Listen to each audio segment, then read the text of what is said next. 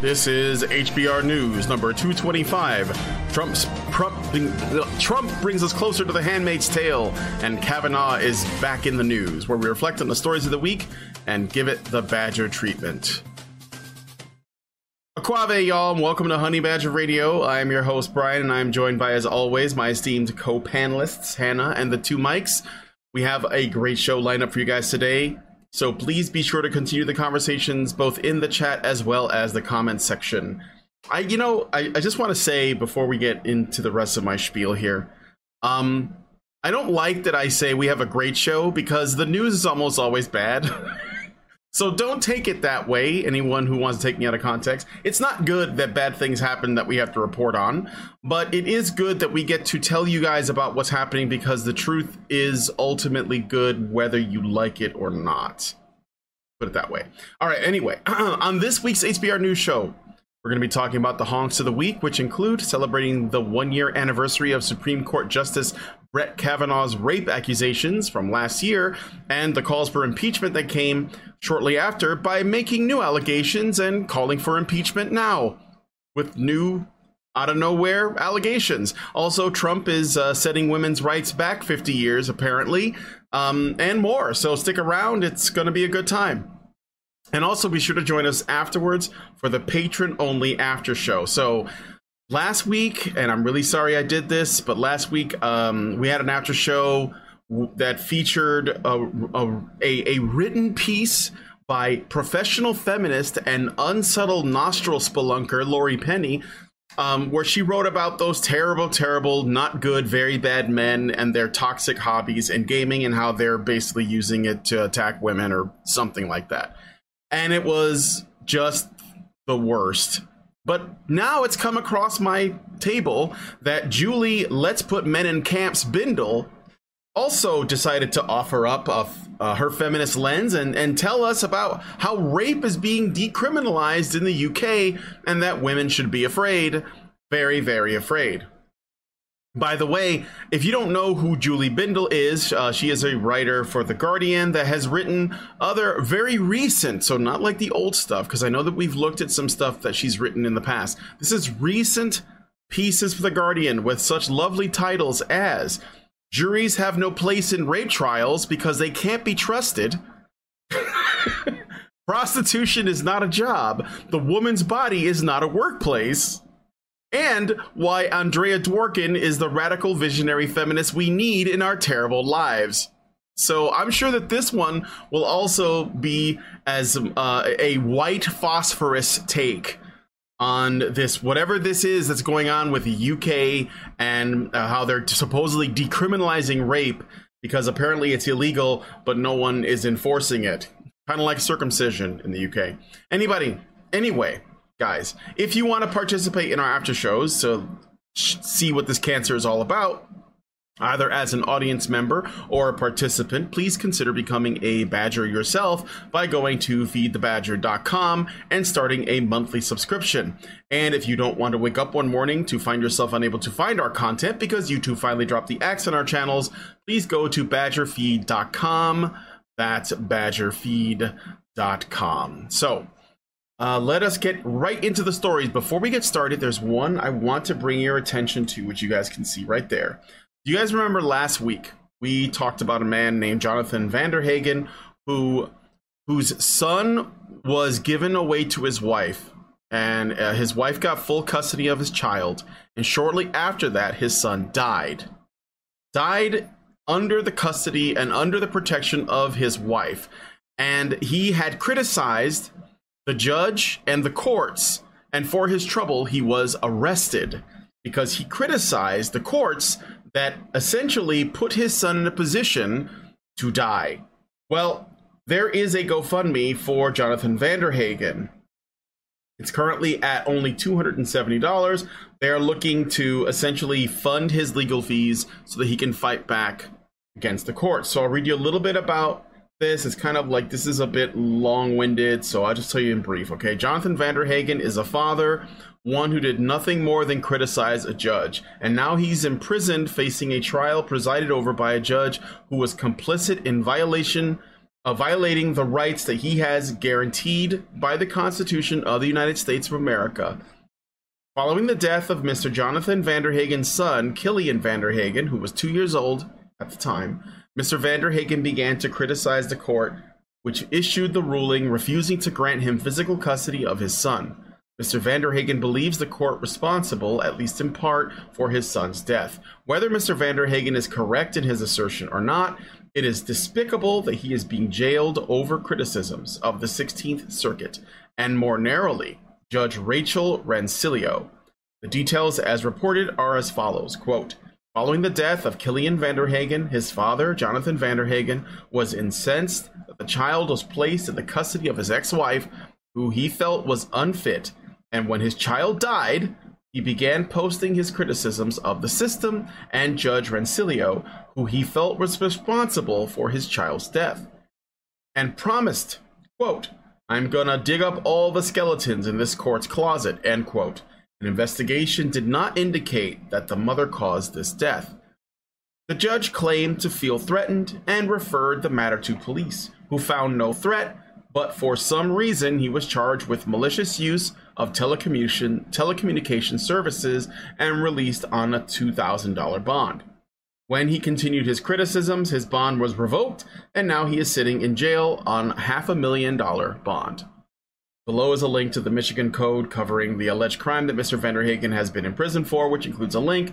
So, anyway, so yes, there was an injustice done here. If you guys are a little uncertain about this GoFundMe, maybe find another way to support the guy. But this is definitely an issue that I want to bring to your attention, at least. So if you want to help Mr. Vanderhagen out, please consider going to this GoFundMe. And I will include the link to it in the low bar. And it's there right now. So if you don't see it, just refresh the page and you'll see it. All right. Does anyone have any comments on this? I just want to give this a brief mention, but if anyone wants to add anything to this before we move on to the actual news stories, I will cede the floor. Nobody? Okay. All right, so yeah, just do that if you have to. So we're going to go ahead and get into the stories now. These should be good, though. All right. So Trump is supposed to be destroying women's rights. Headline from The Independent, which of course is, good stuff. Trump administration rolling back women's rights by 50 years by changing the definitions of domestic violence and sexual assault. Subheader: I was massively surprised and really shocked. It's quite scary how quietly it happened. It's a massive step backwards. We have literally gone back to the 70s, says person yelling from Ivory Tower. It just says academic. We don't get any names. We don't get any citations, but this is on The Independent. So The Independent also reports that this colossal rolling back of women's rights has also gone mostly unnoticed. Quote from the Independent article: the Trump administration quietly changed the definition of both domestic violence and sexual assault back in April, but the move has only just surfaced. The Trump Justice Department's definition only considers physical harm that constitutes a felony or misdemeanor to be domestic violence, meaning other forms of domestic violence such as psychological abuse, coercive control, and manipulation no longer fall under the department's definition. Quote, in other words, the definition of domestic violence has been changed to only include violence. But on to the outrage. Let us continue. Holly Taylor Dunn, the unnamed academic in the subheader, leads a master's degree in understanding domestic and sexual violence at the University of Worcester in the UK. She argues survivors of sexual violence and domestic violence are, quote, already treated badly by the criminal justice system due to deeply ingrained sexist stereotypes of women, and the White House's decision would only feed existing stereotypes, end quote. Imagine living in a world this backwards. And Natalie Nanasi, director of the Judge Elmo B. Hunter Legal Center for Victims of Crimes Against Women, wrote in a piece for Slate, another great pillar of journalism, quote, What is clear is that these seemingly semantic changes, even if not yet embodied in official law or policy, are part of a broader trend towards the devaluation of women by this administration and this president, end quote. As a side note, just so we're clear about this, you may remember from other stories that we've discussed, like this one where a wife was charged after nagging her husband to clean the house, that there are laws in the UK against, quote, controlling or coercive behavior in an intimate or family relationship, end quote. The charge is punishable with a maximum prison sentence of 5 years under the 2015 Serious Crime Act. In the US, the laws vary state by state, but New York has introduced a coercive control bill. Worryingly, the New York State Office for the Prevention of Domestic Violence uses a men oppressor, women oppressed model. Also probably going along with the Duluth model of control and power. Even Stark has been encouraging the use of coercive control to describe a course of oppressive behavior grounded in gender-based privilege. While all forms of abuse are about power and control, coercive control is a strategic form of ongoing oppression and terrorism that invades all arenas of women's activity by limiting access to money and other basic resources. So feminists think women are stupid. I mean, that's the only explanation you can really have for a group telling the world that women can be limited in our access to finances when we're capable of going out, getting a job, earning our own money, starting a bank account. The bank cannot allow our husbands into our bank account. My husband can't get into my bank account unless I tell the bank he can get into my bank account. I can't get into his bank account unless he tells the bank I can get into his bank account either. It's illegal, right? So the idea that women can have their finances limited in 2019 by a man without having him actually lock her up in the house against her will, which would be a crime under existing laws. That actually is violence. It's just bullshit. You know, he can't even take her paycheck because he can't cash it.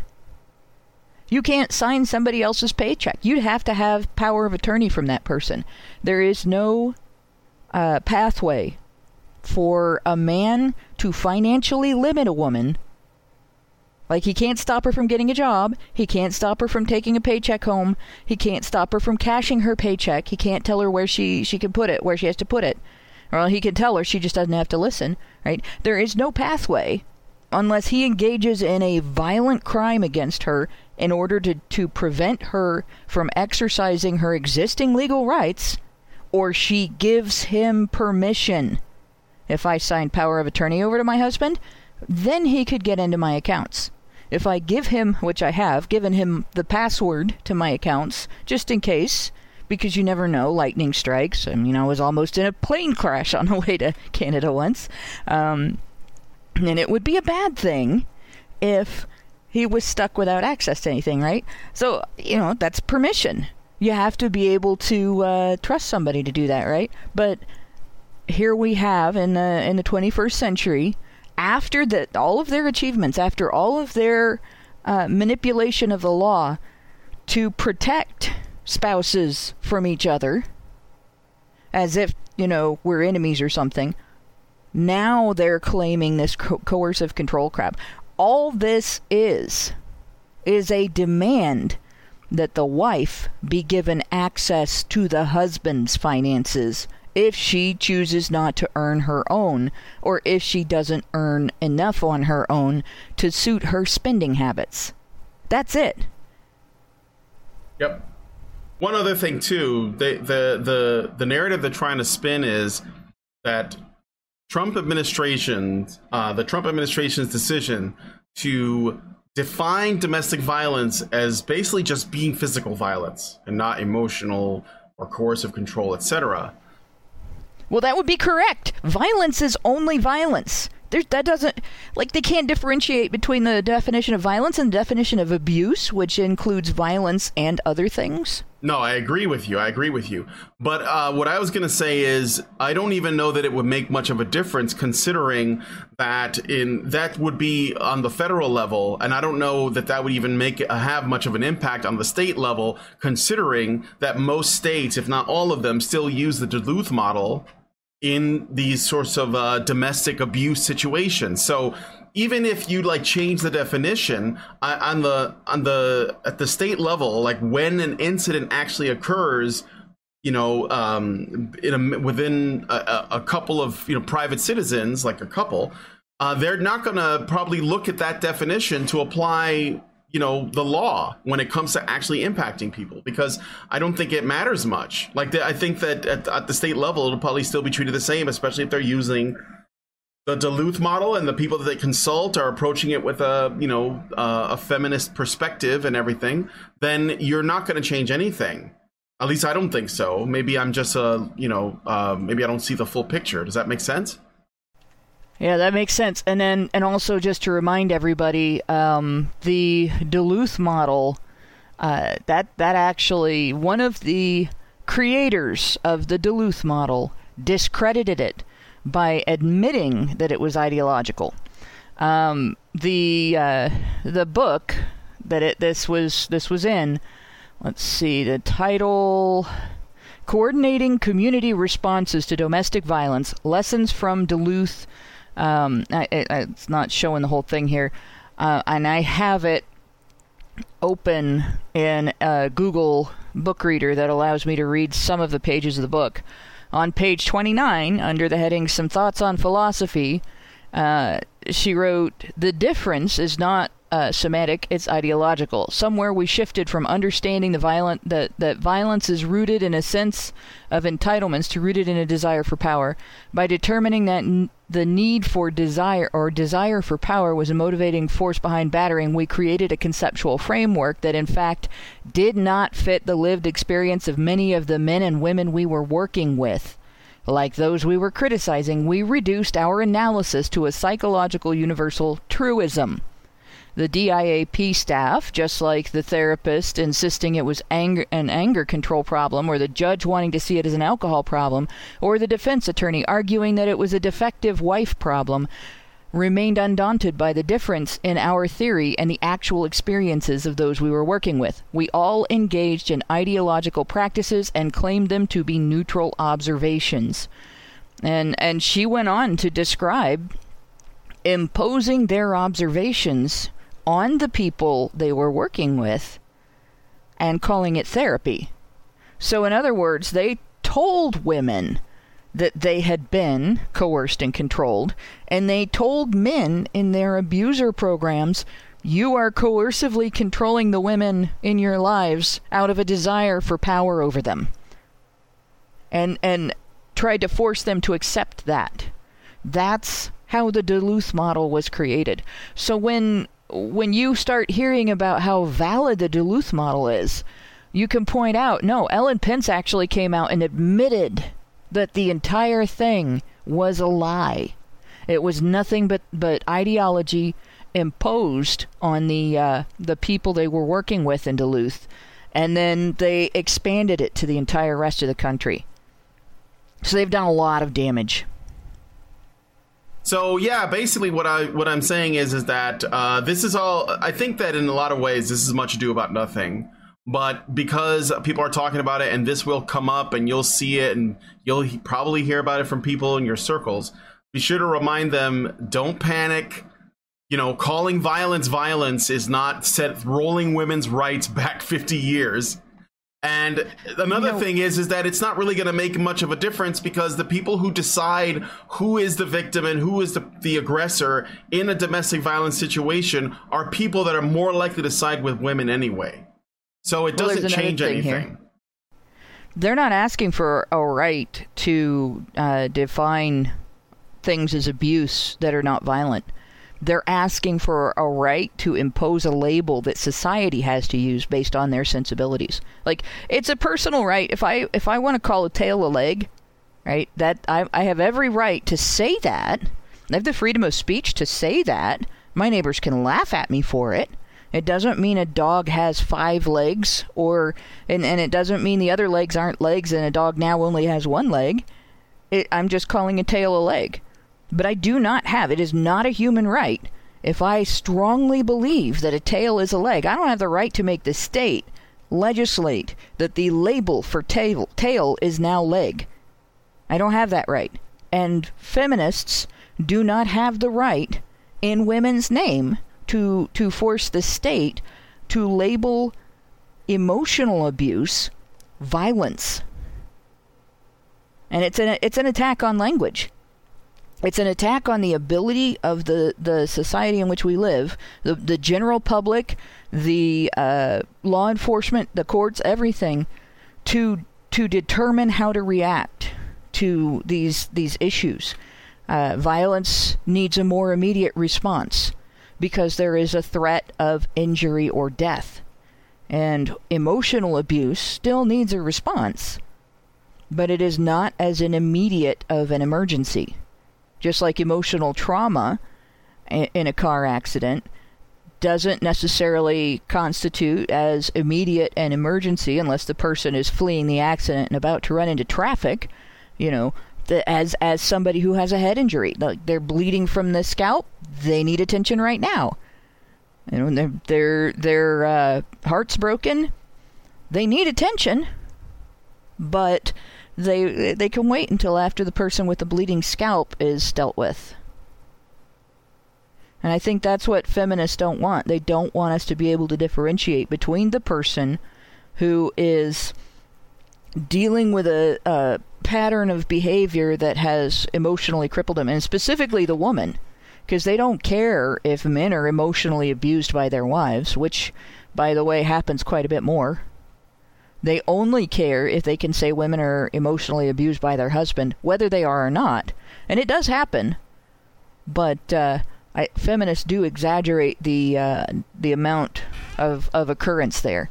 And that's I think that's the point. Like if you can make domestic violence include coercive control and emotional abuse or whatever, while at the same time acting as though none of those things happen to men because men don't tend to complain as much, you don't take their complaints seriously, and so on, then what you can use is essentially creates the narrative that look at all of this abuse because you conflate it. It's like how they conflate, a man making a comment about a woman's outfit being revealing with a man who actually gropes someone without permission. And you just conflate those things, and now you have way more incidents of sexual assault because you've just expanded the definition to suit your narrative. And I think that's all this is. It's basically they're saying, well, we don't like what they're doing because they're trying to clarify definitions and we want to have control over what these words mean. And we're losing that control. Yeah, they are losing that control. It's an effort at coercive control. Here's another thing to consider. Feminists go on and on about emotional abuse, which is a thing. It does happen. They want to include things that are not emotional abuse when a man does them to a woman, like a husband not handing his paycheck over to his wife every week is one of the things that they want to call emotional abuse. She's allowed to limit his access to the finances. He's just not allowed to limit hers, right?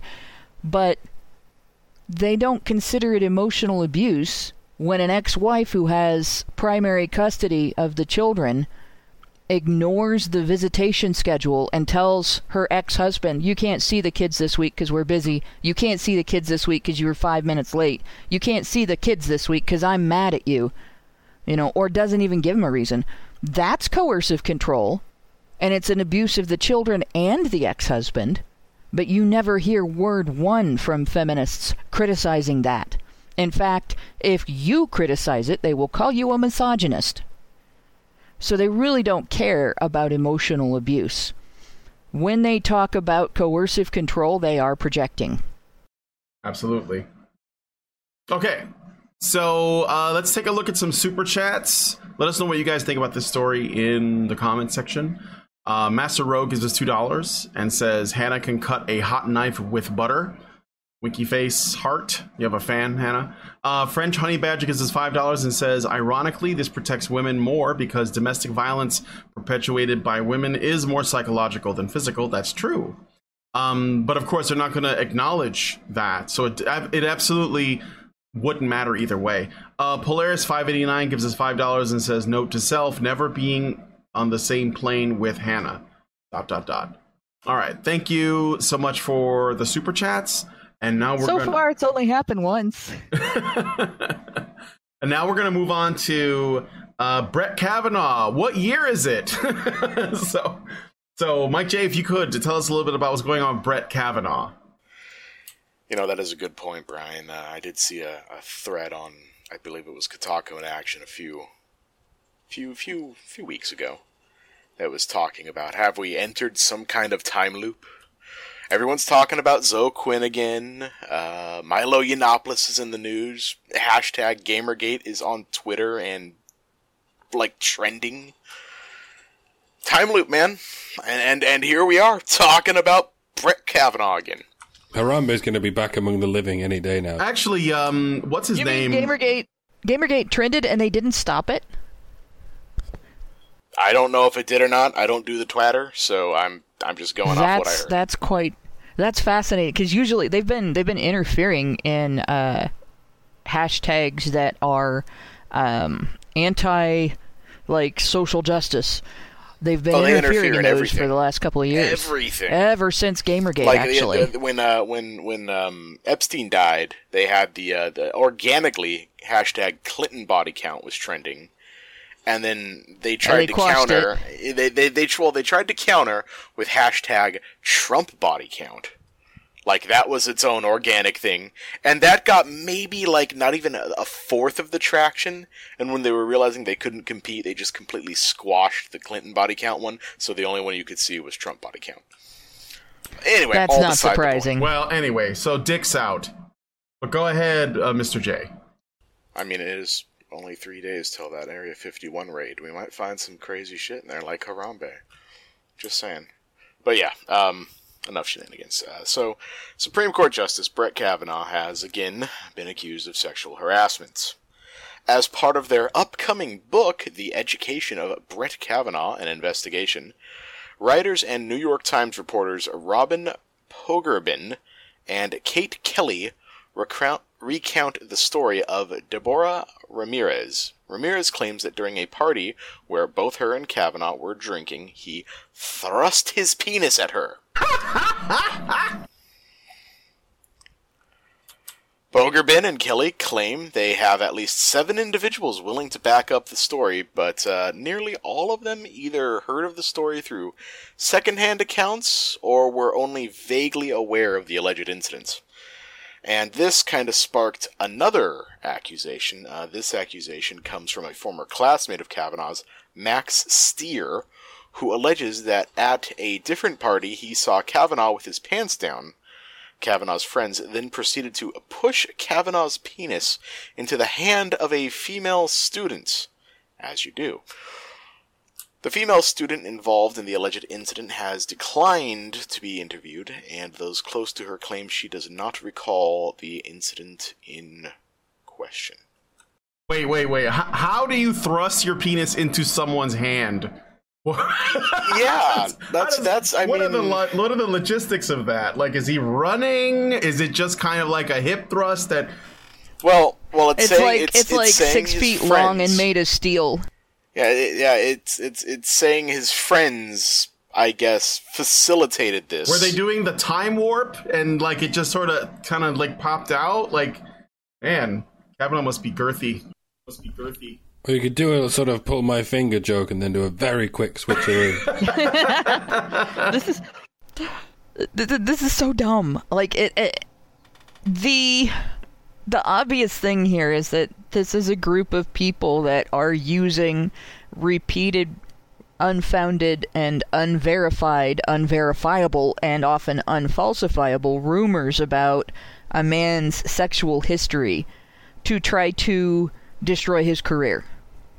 If he was a woman, and this was in an office instead of the public arena, that would be labeled sexual harassment and there would be lawyers just salivating for a chance to represent her in a lawsuit against her employer.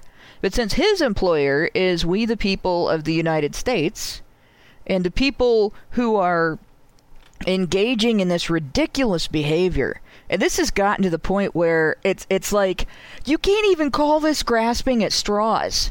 Like, this is so dumb, you can't even call it that. It's pretending that there might be straws somewhere in the vicinity, and then reaching out and then claiming to have gotten your hands on one. You know, and then demanding that other people respond as if that was actually a handhold on a cliff and you have just climbed back up over the top of the argument and you're right now. I mean, that's how dumb this is. It's grasping at straw man. Yes, it's insane, and he has no recourse. He can't sue anybody because of his political position. I don't think he's allowed.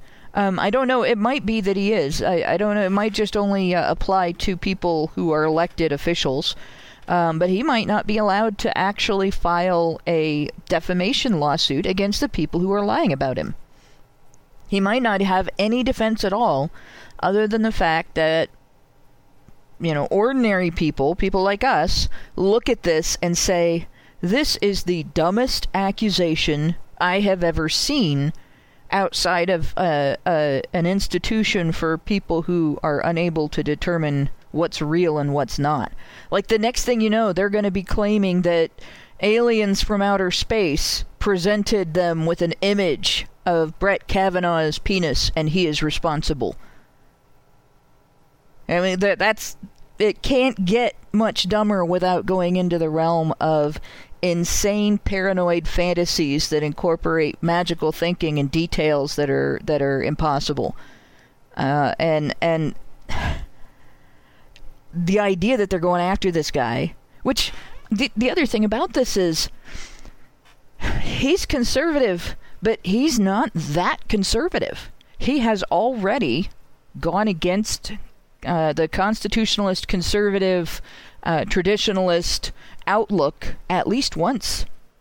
And what ended up being the bottom line with his confirmation is most of us that were actually interested in this area of politics and what was going to be happening with this nomination didn't get a full chance to evaluate whether we thought he should be in there or not, because we had to deal with the due process issue instead. So essentially, the people trying to keep him out maneuvered him into place, and now they're using the same things that they used to maneuver him into place to try to pry him out. It's not going to work. They're basically legitimizing him more with every accusation they make. And if they're not trying to do it on purpose, they're idiots. And if they are trying to do it on purpose, then we should start to wonder, what is it that this guy is for, that they support, that the rest of us should be scared of? Because, I mean, those are our two possibilities. Either they're just dumb as fuck and they really think this is going to work, or you know, this is four-dimensional chess, and they're actually trying to keep a less conservative guy in there than maybe would have gotten in if they had just kept their mouth shut. Could be a bit of both. I mean, it could be that they're so I think that you're right that, you know, Kavanaugh's not even like that. He's pretty moderate in terms of his politics. But the issue is that these people that are trying to like get him removed, that want him impeached, they think that moderates are still too far right for them. So for one, it doesn't pass a purity test as far as they are concerned. And I think this is about politics, and it's not about sexual assault or any of this shit. It's about, they want the Supreme Court to reflect people who believe as they do, and that means removing guys like this. Another thing is that they probably believe that he has done or is capable of doing these things. You know, it's like when Jussie Smollett faked his own hate crime against himself. there is a part of him, and a lot of people who do these hoaxes, these hate crime hoaxes on universities and in public, with like that woman who supposedly, who claimed that this man told her to go back to where she came from, and it turned out he was like a Cuban guy, and he was also a Democrat and was anti-Trump and stuff. But all the people who do these things, they may be lying, but they believe that what they're bringing attention to is something that's real, but they fabricate it. Like, they believe it's real in principle, like it happens, it just hasn't happened to them, but they believe that if it did happen to them, then they could like bring a lot of awareness to it. So they fabricate these things because they believe that they're real and they do exist, and they use it to make that statement. I think that's what Jussie Smollett was in part motivated by. I think he actually believed that this sort of stuff happens, and he just had to construct it because he felt that he had the platform to get people to notice. And I think that on some level with this Kavanaugh thing, these people that are coming forward, and Christine Blasey Ford is the woman from last year that originally made these accusations, although there were other women who also made them, but I believe that they didn't follow through. They kind of pulled out, or rescinded or whatever. And then Ramirez team, they disappeared. But yeah, they Ramirez just disappeared. Was one of the ones from last year that they kind of didn't really go anywhere with. They didn't follow because up on. The accusation was really, honestly ridiculous. Well, yeah, a lot of these are, but the thing this is the unfortunate part about it. And I guess this is why I'm a little bit like less. I think there are lots of people who actually believe that Kavanaugh did this stuff, and the reason is because even if it turns out that all of this is bullshit, the press, the media, they're gonna lie by omission. They're gonna leave things out. They're gonna push forward with their allegations. I mean, there are still regular folks that believe that there's collusion. There are people who still believe the grab by the pussy thing is like, sexual assault. It's everywhere. It's very, very common. And that's the thing. Like, you don't even need to prove these stories to be true if all you have to do is continue to repeat the lie in some way or another. Just say there are accusations. This person's making one. This person's making one. You almost don't have to follow up with it later, because then people just start to come to their own conclusions. Say, well, man, the guy's been accused like 30 something times. It must be happening. He's probably gross. And it's enough. You just basically like play on people's sort of like fears of predators. And it's especially effective on women, because women fear being preyed on, and if they hear like this sort of like high school rumor shit that this man in a position of political power and influence, that is a judge or a senator or a governor or a president of the United States, is preying on women, it's almost like you don't actually have to prove it. You just have to keep saying it, and then people will just say, well, that must be the case. So I think that it's a bit of both. I think that there's malicious intent, obviously, but I also think there's a bit of stupidity, because I think there are you need a lot of people who are willing to trust what you have to say to buy your snake oil enough that you can actually like form a business on that, to say, well, this stuff works. This stuff is really happening. And there are some people who will say, well, that maybe this woman didn't get, wasn't able to prove it, but I still think it happened. It's like the Bill Cosby thing, there's still no proof that he raped anyone, but most people believe that he did. And now he's in jail, and him going to jail further proves in their mind that this was just, and he should have gone to jail. So we have a serious problem regarding this in our society, and it's not the problem that a lot of people think that we have. It's not the problem the feminists will tell you we have. The big problem, one of the big problems we have, and this is related to the concept of the presumption of innocence in the public venue, in principle, right? That this is a legal standard, but it's also a human right, and it's a human responsibility. And we really, as a society, we really shouldn't judge people and impose consequences on people without evidence, because of the tendency of liars to take advantage of that, right? But the really big problem that we have is this black and white view that has been pushed in general on men, because men have a tendency to see women as angels. Even men who, by our standards, would be awakened, even red-pilled men, still have a tendency to see women as angels. All right? Women don't have a tendency to believe accusations of sexual assault against powerful men because we're scared, right? Women have a tendency, in general, to believe those allegations because it's titillating. And most women will get pissed as fuck at people who say this.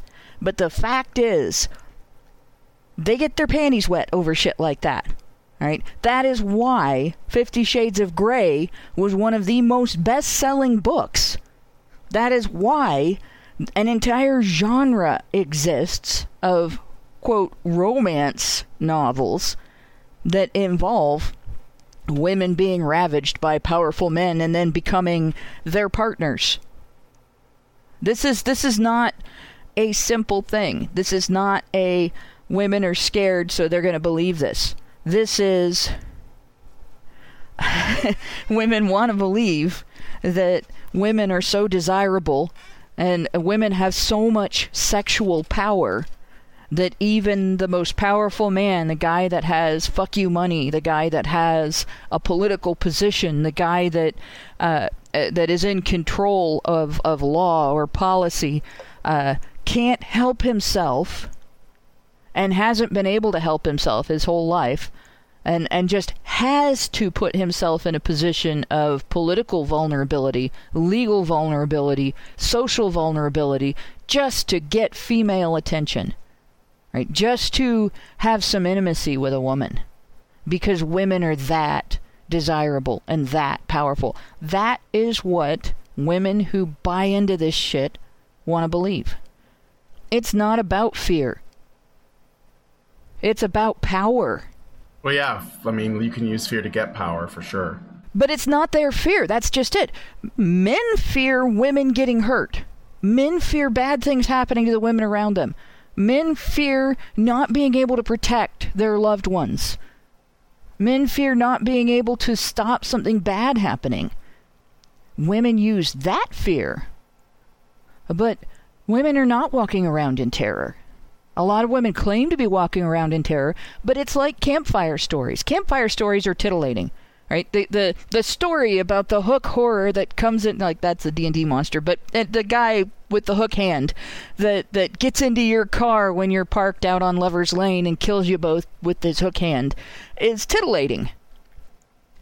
It's not titillating just because it's scary. It's titillating because it's fiction. And it's titillating because the idea of being chased and stalked is titillating. All right? The reality isn't. It's very upsetting, very inconvenient, dangerous, scary, all those things. But the idea is still titillating. And it's not about fear. It's about power. And fear can be used that way, but it's not her fear she's using. It's yours. You keep saying titillating, Hannah.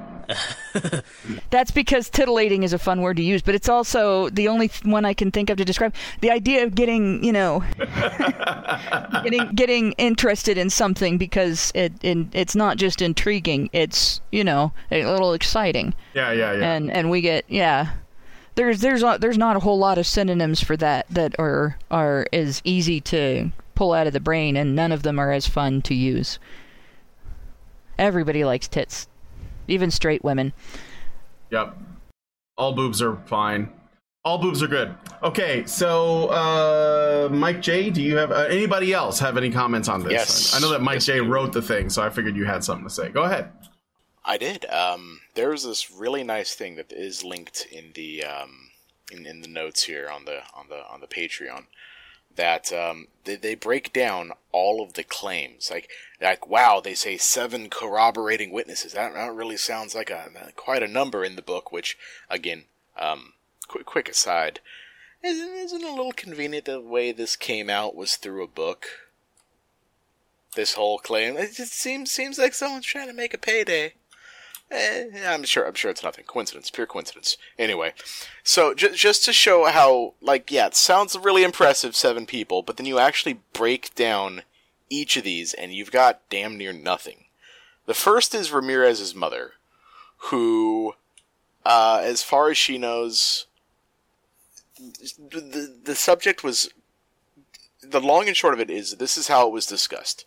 Ramirez came home crying, and her mother basically went and asked her what was going on, and she said something happened at Yale.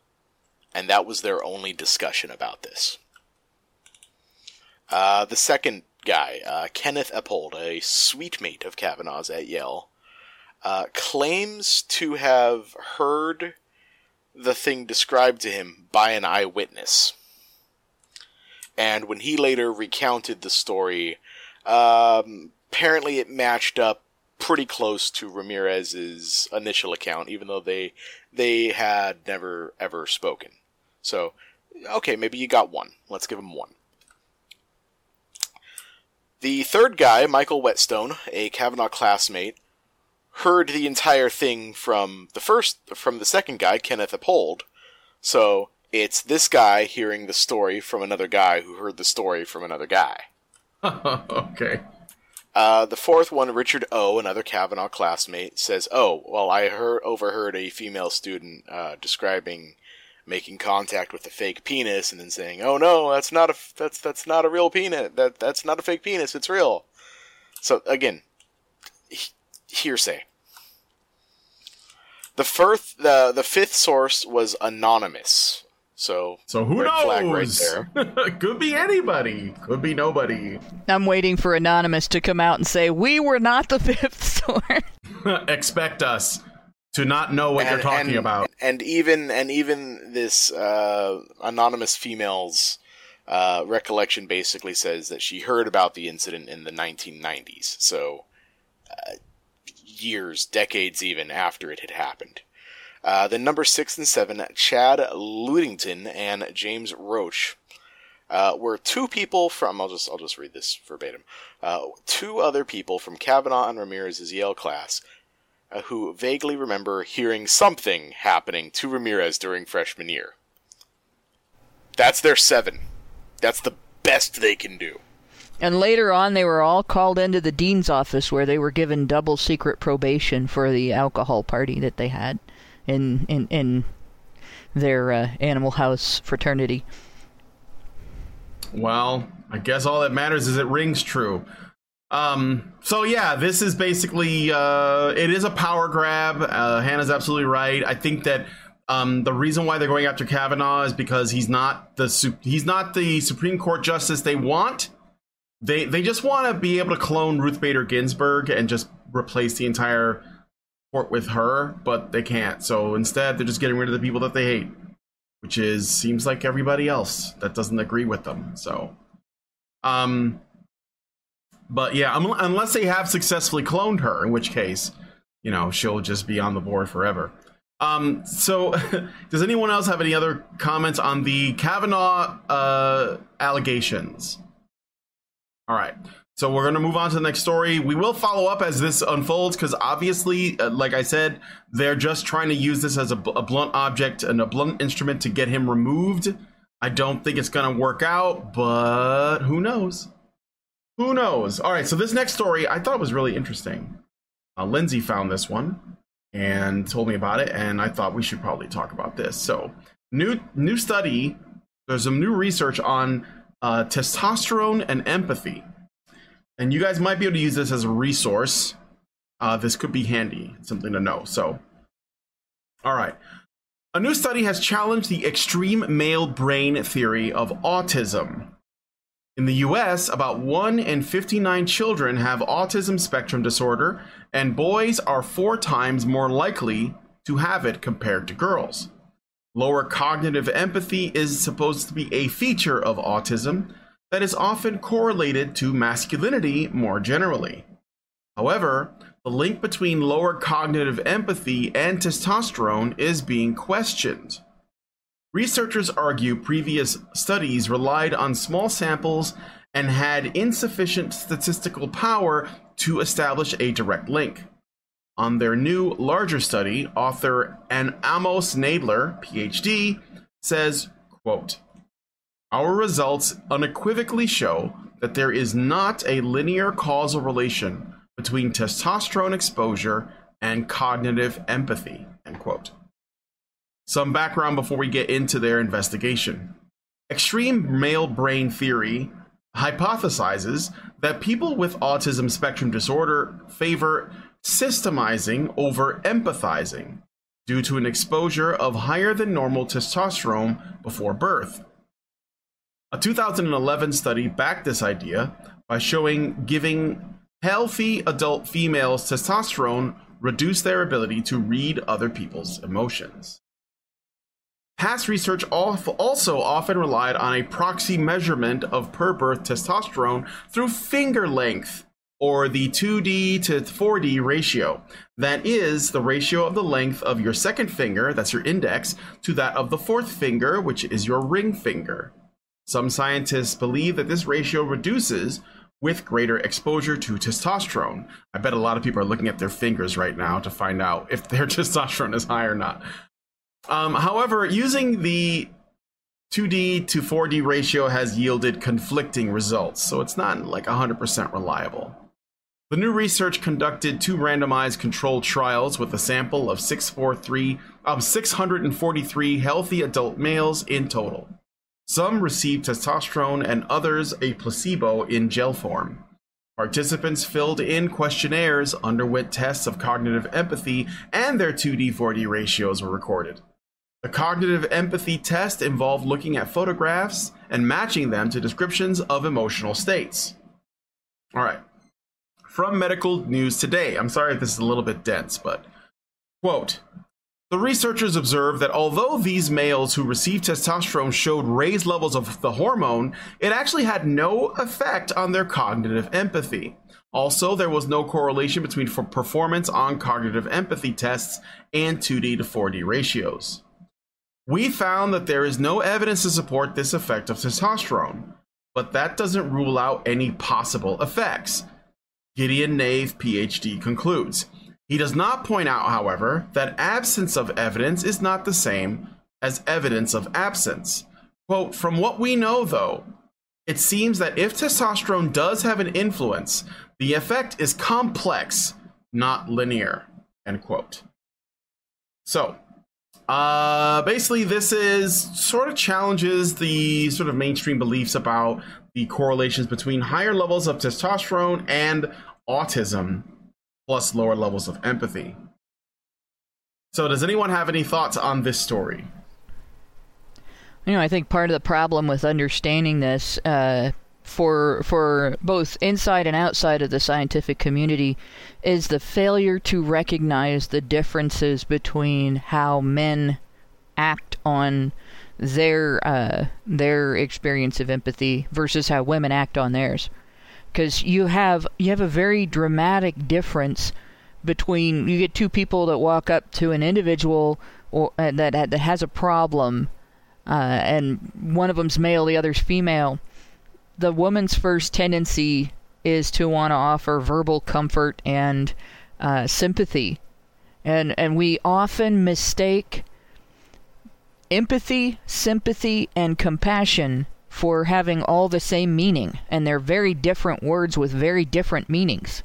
Sympathy is having concern over how someone feels. Empathy is understanding someone's experience. And compassion is caring about the experience. You know, and those are simplistic definitions. Like, if you look them up in the dictionary, it's going to be a lot longer and more specific. But that's your basic problem with understanding this. Men are more likely to walk up, see the problem, and start looking for a solution so the person isn't going through that experience anymore. You know, and at the same time, they're also going to try to be aware of the surroundings. They're going to be aware of any potential threat to themselves. If they are with a woman, they're going to be looking to protect her before they're worried about the stranger, because it's their job psychologically. It's ingrained in most guys. If they're with a family member, female family member, a female friend, a woman who's been sort of incorporated into their sphere of close people, that's somebody to protect. So they're going to have a more complex reaction, and the outward manifestation of that is not going to look like it looks when a woman does it. And, unless she walks up with her child, and she'll respond with her child the same way a man will respond with a woman or a child. And that throws a monkey wrench, really, into measuring empathy between men and women. I think there's quite a bit of masculine empathy that gets overlooked because the guy isn't looking at the person in the situation and articulating verbally an understanding of their situation. Yeah, the way that it's expressed when men do it is different from the way women do it, but the only way that we tend to measure it is by how women do it. Women talk about things first. Men do things. Men evaluate and take action. They ask questions if they need to. Yes. And a lot of times when men act in an effort to, let's say, put someone at ease, make up for some mistake, whatever, a lot of times that actually gets overlooked. So, for example, a guy gets into a fight with his wife. And he doesn't mean to, but she's just like in a mood, right? And so he tries to make it up by, let's say, he's like, well, you know what I'll do? Instead of like going too crazy, I'll do the dishes, take out the trash, and I'll cook breakfast in the morning.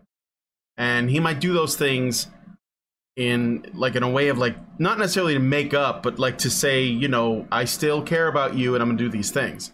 But she might not notice those things as something that came out of that, disagreement, argument, whatever, and instead just takes it for granted or ignores it. And because he's not talking about it, he's just doing something. But that is the way that men tend to do things, But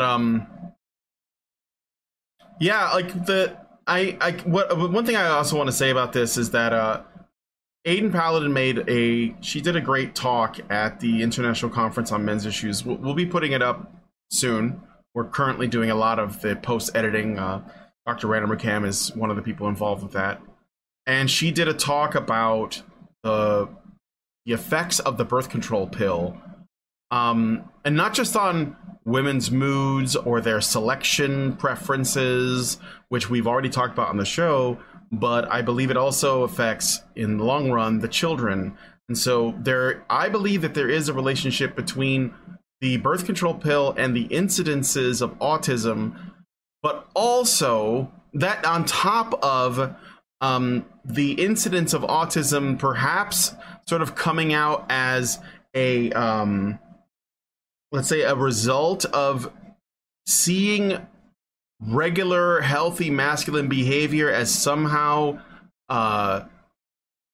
dysfunctional, and trying to, pathologizing it and trying to cure it.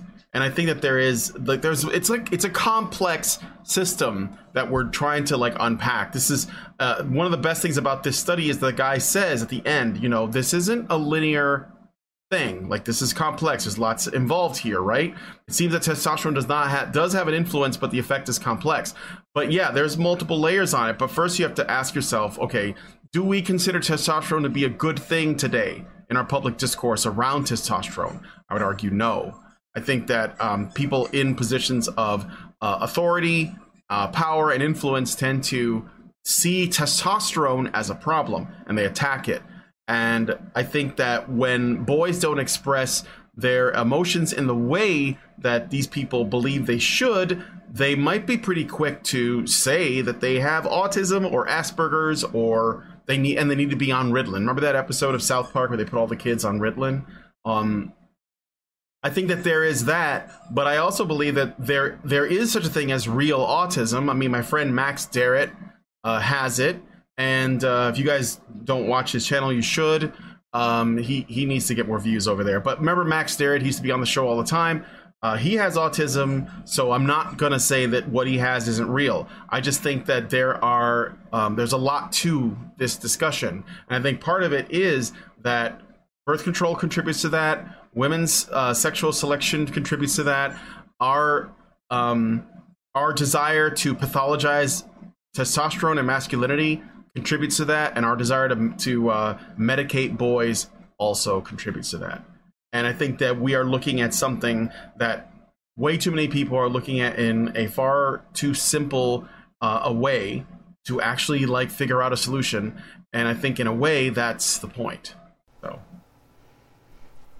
I think a lot of times, like, we have this situation where there's a perfect storm there, right? You have the drug companies who make their money selling their drugs. They are essentially drug dealers. They're not doing this because they care deeply about the individual people who buy their drugs and use them. You know, they're not doing it because they want to help people. They're doing it because they want to make a profit.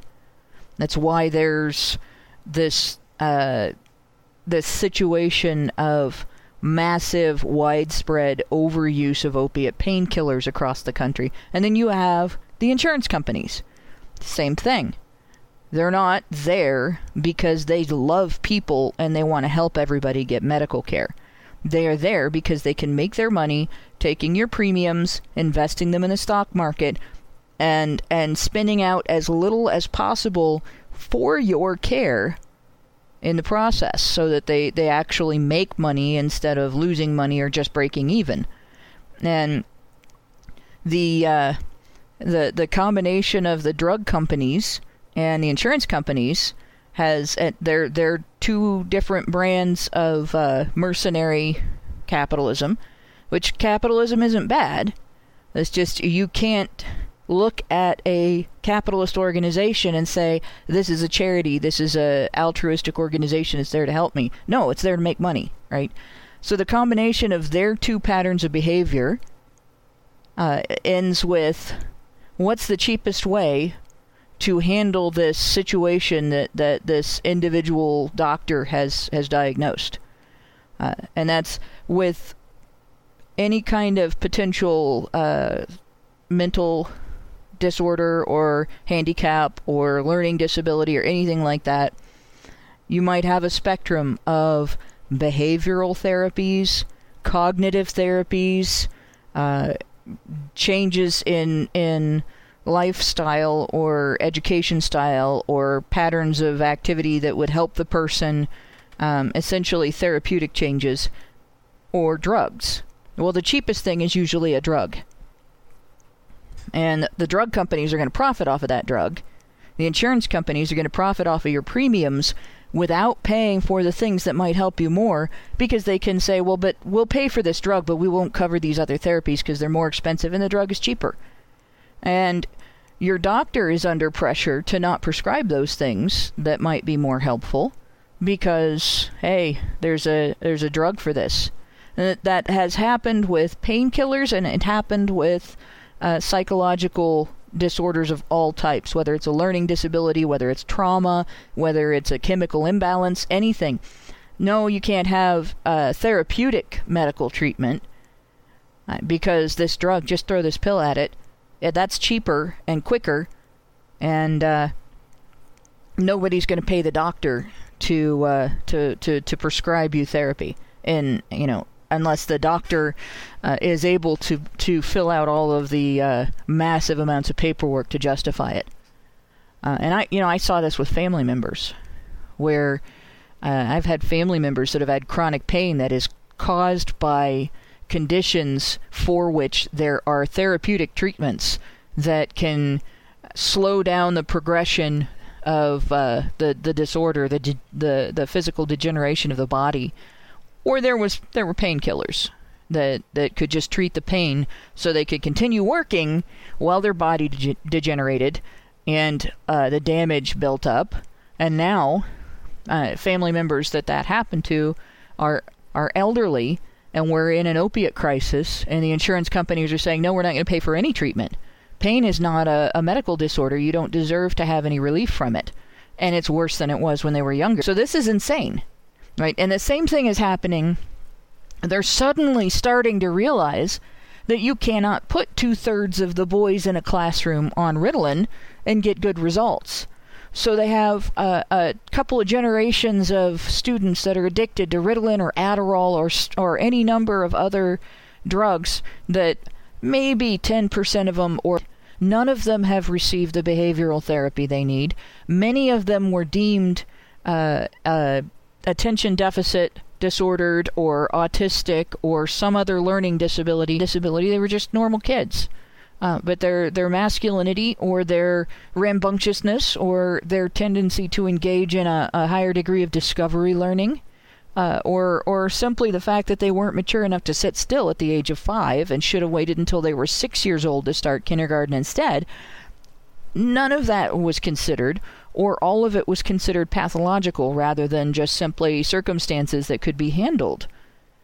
And so now we have this like 2 generations of kids on that have grown up on drugs, that their first solution to everything is a drug, that they're treated as if their experience, their understanding of their experience, their responses to their experiences is all wrong because it's not being done the way women think it should be done, and no help has been given to any of them.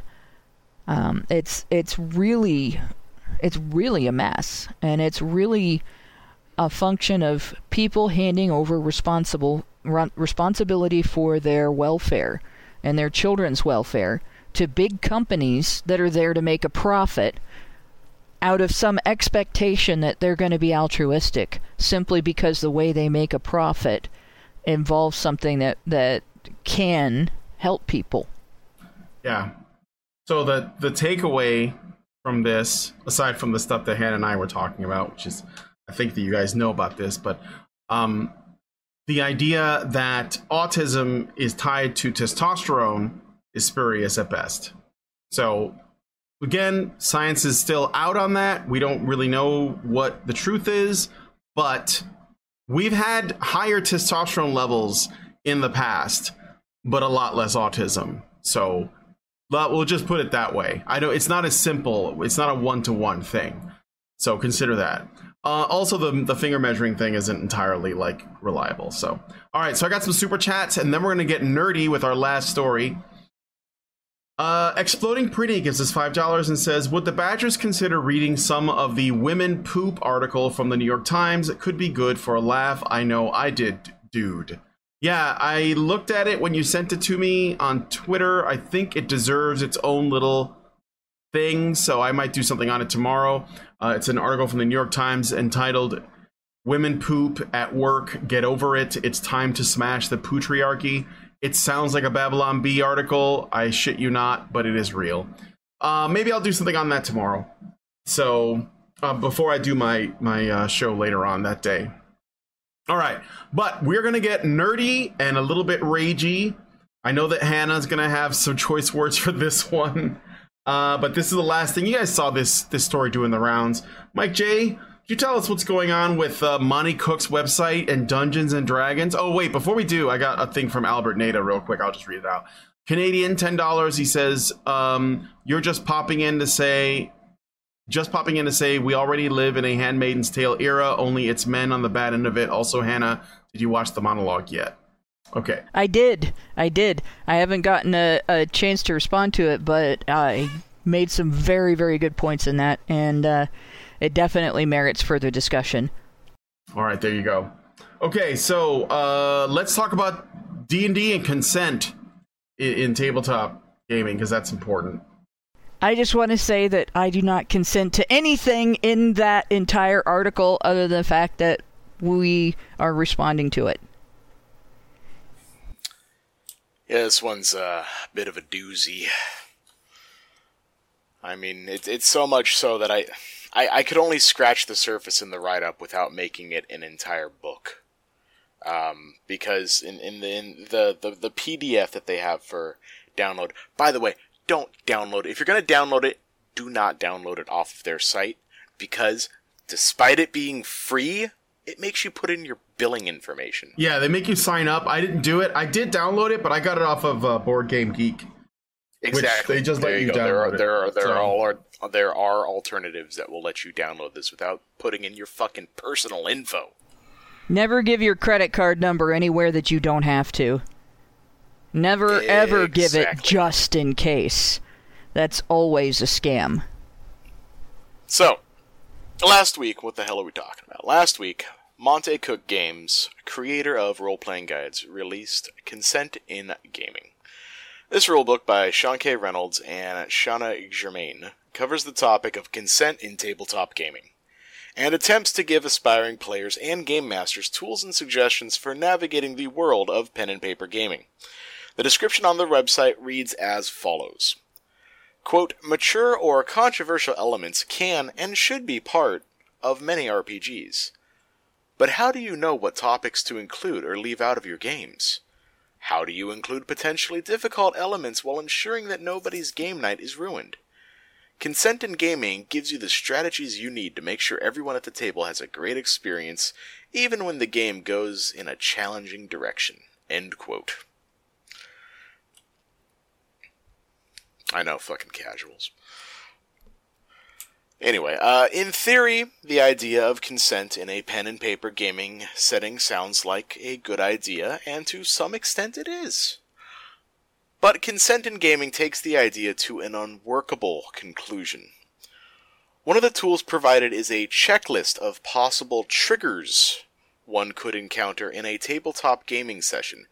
The idea is that potential players are expected to fill out this and deliver it to a prospective game master, informing them of what they do and do not consent to while role-playing. Now, I don't know, do you have the picture up there, Brian? Sounds like Sex in California. You know what? I actually do have the PDF. I could go to the checklist and Well, no. Let me just send you the picture. I think it'll be quicker. Oh, yeah. Send me the picture. Yeah, there you go. It's in chat. All right, just give me a second here. I'm just gonna drop it in there. I'll move back to. Hold on a second. I'm sorry. I'm gonna move back to this screen. So there's the RPG consent checklist. It's a wee bit small. You might have to blow it up a tiny bit, but it has some very specific things that they mention. Yeah. It's blurry, but go ahead. Go ahead. Yeah. Well, I'll just read off of it. So, basically, it marks it asks, the very basics of the top: GM name, player name, or leave blank. Planned game theme. If this game were a movie, what would you rate it? So, standard North American film ratings. And then mark the color that best illustrates your comfort level with the following plot or story elements. So, green for enthusiastic consent, yes, bring it on. Yellow for okay if veiled or off stage, might be okay on stage but requires discussion ahead of time, uncertain. Or red for hardline, do not include. And these include the following topics. For horror, you have bugs, blood, demons, eyeballs, gore, harm to animals, harm to children, rats, spiders. For relationships, they have romance, and then it becomes like a subplot, like I'm guessing what they like the various levels of how romantically involved. Like fade to black, as in okay, you can tell me it happened, but don't show me anything. Explicit, sure, bring on all the details. And then between PCs and NPCs, and between PCs, so player characters and non-player characters, and between player characters themselves. And then sex has the same options. Social and cultural issues, and this is where we start going into, I wonder what mindset the authors have yeah, really. Territory. Because we jump straight into homophobia, racism, real-world religion, sexism, and specific cultural issues. And if that wasn't, sort of left field enough for a D&D game, then we get to mental and physical health. And these would include cancer, because, I know how many tabletop games I've been part of where cancer is a major driving force in the plot. Yeah, really. Seriously, just give a cleric 5 gold and you're good. But, moving on. Claustrophobia, freezing to death, gaslighting, which is one, some of the guys and I had a real good conversation about that. Because isn't that your job as a DM? To sort of obscure things and maybe not tell people the whole truth and, have some sort of element of surprise to things? Could that not be construed as gaslighting? Yep. Oh, yeah. No, for sure. And then genocide, heat stroke, natural disasters, as in earthquakes and forest fires. Level 6 spells. Paralysis. Yes. Paralysis, physical restraint. Here's one that's really out of the blue. Police and police aggression. Again, wonder what side of the fence. It's not just. I hear you. It's not. This can't be limited to just D&D. I think they're talking about all games. No, but that means if you're they gotta playing, be talking about other tabletop. Yeah, because if you're playing any game that has cops in it, then this could be an issue, which kind of covers a lot. That's a lot of shit. So, but go on. And then pregnancy, miscarriage, and abortion. Self-harm, severe weather, i.e. hurricanes, tornadoes, level 4 sexual spells. assault, starvation, terrorism, torture, and thirst. Thirst. Has anybody checked to make sure that the writer of this book is okay? Because this actually sounds like an outward manifestation of somebody's mental health condition. The writing of this book sounds like an outward manifestation of somebody's mental health condition. You've got no fucking clue, Hannah. No, I've actually. I'm going to be. Read the PDF? I haven't read the PDF, but I have gamed with people like this. Like this person, they don't last. And then they like wreck the entire setting. They wreck the group, and then on their way out, they start blaming everybody else for their dysfunction. Oh, like this is part, Hannah. This is the person that leaves your gaming group and then self-harms in real life, and then blames the people that didn't change everything in the setting for them, and that they had to take their ball and go home. Oh my god. That is... I refuse to believe you have not read this PDF, because you're hitting the nail on the head here. No, I've been gaming since 1986 or 87, something like that, when I was in junior high, early high school. And yeah, no, I've run into this. It's just that in the old days, these people have always existed, and I played with them myself. And when they got disruptive, we kicked them out, or we just stopped inviting them. And it wasn't we're just not going to sit here and have somebody else ruin our fun. So if you really don't want to do things with us, unless we change our ways, then maybe you shouldn't be doing things with us. That's all. Just you go away. But now this sort of thing has become mainstream. But I know that Mike J's not done with the write-up yet, so... I'm not, and no. Let's go back to it. On another tangent real quick. All right, no, it's okay. But just because it's... I'm striking while the iron's hot, kind of piggybacking off what you said, Brian. And that's the thing, when you bump this out to another level, it's not just in any one specific hobby, it's in everything. This is like the fucking core problem of everything we have is these type of people who have been coddled and wrapped in layers and layers and layers of bubble wrap their entire lives, now finally being released out into the world, and they're going into these spaces, they're going into these hobbies, they're going into these fandoms, and demanding everybody comply with their feelings and their emotions, or else they're going to burn it all down. Yeah. All right, well, I got some... I want to say stuff, but let's go back to the write-up. Let's finish this first. So, go ahead. So, one of the other things, one of the info boxes on the guide labeled important things about consent. Okay, good, you got that one up. Quote, you decide what's safe for you. Okay, that one's all right. The default answer is no. Which, again, you got to kind of take in conjunction with the checklist here. So, I guess the answer is if you're a game master and you're thinking of adding something and you don't quite know, just no, just don't bother, just don't try. Default answer is nobody. It doesn't matter why consent wasn't given. So if someone vetoes something, you don't get to well, actually, this piggybacks into the next one. Nobody has to explain why they're not consenting.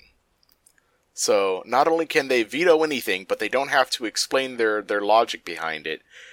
You know, because this whole thing isn't about conversation. This whole thing isn't about, building a relationship with someone else and trying to kind of figure out what the other person's thinking. No, just shut that shit down. There may be a reason why they're not consenting. Well, yes, there generally is. There's a spectrum of consent for each topic. Okay.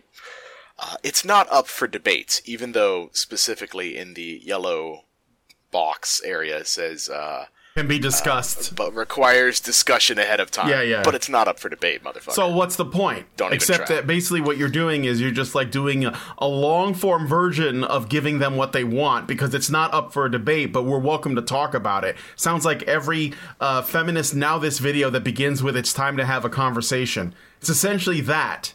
It's time to have a conversation, but ultimately you have to do what I say, because otherwise you're a bad person. I'm going to point something else out about this. Consent only goes one way in this, right? This is only about the player being able to control what the DM can do to the player, and it is only about the people who are promoting this being able to tell you, the gamer, what you can and can't do in your game. And I guarantee you there is going to be a push to impose this on game settings all over. Oh, yeah. There's already a push to impose it on games conventions, like gaming conventions and stuff. There's already a massive push. Yep. Yeah, cosplay is not consent, is child's play compared to this. And you will not be able to go anywhere where there's organized gaming taking place without the consent mafia telling you how you can run your game if you're a DM. You won't be able to DM at Origins. You won't be able to DM at any of the smaller conventions. You won't be able to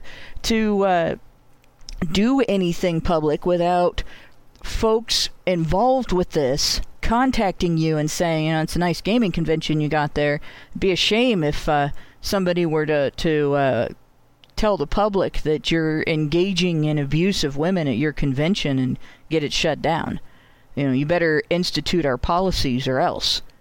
And your consent to have this imposed on your control over your table that you run as a DM is irrelevant. Doesn't matter to them. They don't give a shit. You don't have the right to decide whether you're comfortable having somebody at your table that is so messed up that they need this. And it is something that only somebody who is genuinely messed up needs. Any well-adjusted, mentally healthy person that wants to be involved in a game has the capacity to say, look, this setting is really upsetting. I don't want to do this. They have the capacity to say, look, this really upsetting setting is fiction. I don't have to be upset about this.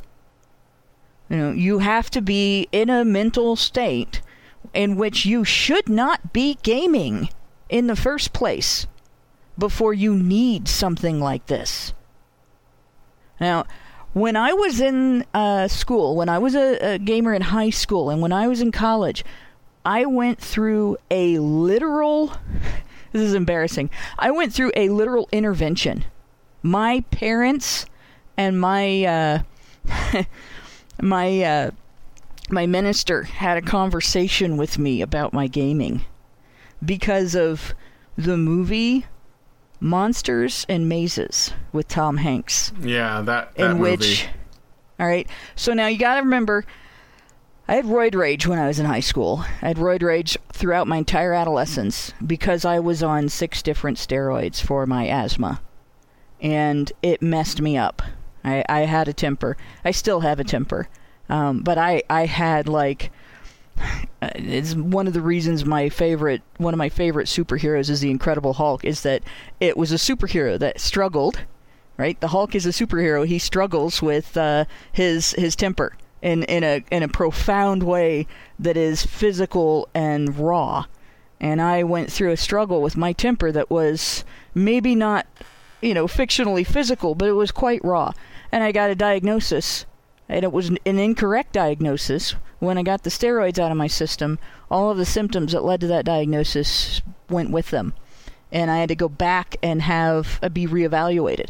But while I was under that diagnosis, my parents just freaked out that I was going to have the same problem that the guy in Monsters and Mazes had, which was he lost touch with reality entirely. He went into this mental break where he was living within the mindset of gaming. And it was fiction. There were some instances where drug addicts and people with severe mental health conditions had breakdowns, and it was blamed on Dungeons and Dragons. And there was this panic. It wasn't quite as open and flat out, affecting the public as the satanic panic, but there was a D&D panic among parents during the late 80s, early 90s, even into the mid and late 90s. There were parents that freaked out over this. There's comedy out there making fun of it. Look up the Dead Alewives, Dungeons and Dragons. I shoot a magic missile in the darkness. You have all of that going on in the history of gaming. And you have this group that people who have those types of problems into a setting they are not equipped to handle, and create the pretense of adjusting the setting to their involving themselves in a hobby that is all about taking a temporary break from reality. Nobody like this should be... Can you hear me? Can you hear me? Shit. Well, I'm going to continue because I know this is being recorded. Nobody that is in need of a consent form like this belongs in a setting where they are taking a break from reality. You should get your shit fixed. You should go to therapy.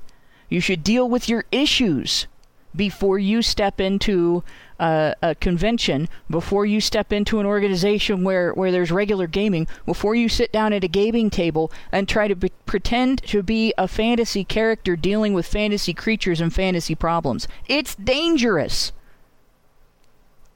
So I think anybody that shows up with a consent form from this book, the DM ought to automatically kick them right out. Oh yeah, that's tell them to go home and deal with their shit before they get into a fantasy setting at all. That's how you know who you don't want in your game. Well, it's basically like somebody coming straight from Alcoholics Anonymous, wearing an Alcoholics Anonymous T-shirt into a bar, handing a bartender a page that says, "I do not consent to being served more than 3 drinks," and then asking for, whiskey sour. No, you can't have it. Get out. All right, Mike, finish the write-up, because I know we're still not quite at the end of that yet. Yeah, and this sausage is already getting a little bit on the long side. So yeah, 2 more bullet points. And they're actually probably the sanest of the 2 bullet points. They can always change their mind about what they are or aren't consenting to. I mean, sure. And anyone is allowed to leave an uncomfortable situation at any time, and dear God, that should be the first bullet point, the last bullet point, and every bullet point in between. Another good point that was brought up, I saw someone bring this one up, was this sounds more like the ground rules for a BDSM session than it does for a tabletop session. It does. And the more that you go in depth in this PDF, that's exactly what it sounds like. I was told by people promoting this that they used those types of guidelines from those types of settings, different kink groups, not just that particular kink group, but different kink groups as their guidelines. And some of their guidelines. Explain the entire section on aftercare. Which, no, again, not a joke. I'm not making a joke. That is actually in the PDF. There's an entire aftercare section. Okay, so everything I said about gaming, I want to point out, that doesn't apply to kink in the same terms. You're not crazy for wanting to be specific when you're dealing with a situation where communication is impaired, or you're dealing with things that are unusual and not everybody knows what everybody's thinking. and it involves actual sex and actual physical vulnerability to other people and stuff like that. It's perfectly sane to want to lawyer the shit out of that, right? But this professional rules lawyering in gaming needs to go, and it is a facilitation of bringing people in with mental health issues and personality issues that are more likely to cause them to end up in exactly the type of situation that was portrayed in Monsters and Mazes. And it's just an absolute book-length nope for me. There is kind of a parallel that I've heard of when we were speaking earlier about, you have all these people with issues that are sort of inserting themselves into these communities and fandoms and trying to turn them upside down because of their own hang-ups. And now that we're, speaking sort of about the BDSM community, I've heard that they faced a similar problem after the release of 50 Shades of Grey. That you had all these sexually frustrated, pent-up soccer moms joining these communities and having no fucking clue what any of this is. And basically kind of ruining their little kink community. Yeah. Shauna Germain, one of the writers of this book, actually writes, like, she's a writer that does BDSM, like lesbian BDSM stuff. So imagine my that's shock. Like where I believe that's where that comes from. The woman. I'm sorry, but it's the woman. I looked them both up, and Sean Reynolds is just like a game designer, but Shanna Germain, she's the one that, brought the kink shit into fucking Dungeons and Dragons, which it doesn't belong in. I mean, Jesus Christ, do you know? Run, okay, Sean, okay, run. okay. Just a little. Mike J, please just finish the write-up. Just a real quick statement. This goes back to what I was saying before about men being afraid of women getting hurt. This is an exploitation of that. Yeah. Alright, one more sentence, I promise. With a guidebook full of suggestions like this, it seems that consent in gaming's true goal is not to increase the amount of consent in tabletop gaming, but rather to ensure that future tabletop gaming sessions are made impossible. Yeah. So this is fucking cancer and not new. So like we actually did a show. If you want to like really go back in the Wayback Machine, you can look up a show that I did when I think we were still doing the Badger Pod Gamergate, and we did an episode about X cards, which was a thing in D&D, but it was kind of like in the fringes. Like it was being done by players in the community that needed to be protected from triggering content in a fucking tabletop game that takes place in your imagination. And we were talking about X cards years ago. I think I had NC Clark on, who is my sister that lives. Well, she's not my literal sister, but she's a Puerto Rican girl that lives here in Illinois. And I remember back then saying, wow, this is ridiculous, but I knew that it was only going to get worse. And so X cards are actually mentioned in this PDF as well as other tools that they suggest. If you want to essentially bring consent into your tabletop game. It's X cards. So X cards is a card with an X on it that when the DM is starting to go into a place that the person finds uncomfortable, you lift the card and show them so that they don't go there to protect your sensibilities. And also bear in mind, so I know that not everyone that's watching this is a tabletop gaming nerd. I know that you guys, you might be into film, you might be into music, you might be into video games, you might not be into any of those things. Maybe the only thing you care about are the legal things, whether that's male suicide, whether that's, custody battles and depression and workplace, health and divorce courts and all of those things are very important. But culturally, if you're not into tabletop gaming, but you are into something else, and that hasn't somehow been infected, which I don't know what you're into that hasn't been infected, maybe it's fishing or something, be aware that it will get to you as well. So even if you don't give a shit about people who play tabletop games, this is just a symptom of that larger problem that I've been talking about since before Gamergate started, that people thought was just limited to like fucking ethics. It's not that. It's an ideology. It's creeping into everything. This book was on Monty Cook's website. Monty Cook was one of the lead people that was a creative force behind the later editions of Dungeons and Dragons, and he is considered a very influential figure in tabletop gaming as a whole. He is a household name, not quite as big as Gary Gygax, but a household name nonetheless. Okay, this has tremendous implications. Now, obviously, there are ways you can avoid this. If you are a gamer, don't game with people that use this crap. But it's not, it's the thing is that this is just going to get worse because remember, the way that social justice warriors operate, it's never about letting a community do whatever they want. It's always top down, okay? So what is going to happen is that they're going to start bringing this into a top-down model. They've already started doing it in other games. If you look at this consent in gaming thing is just a small aspect of a larger problem.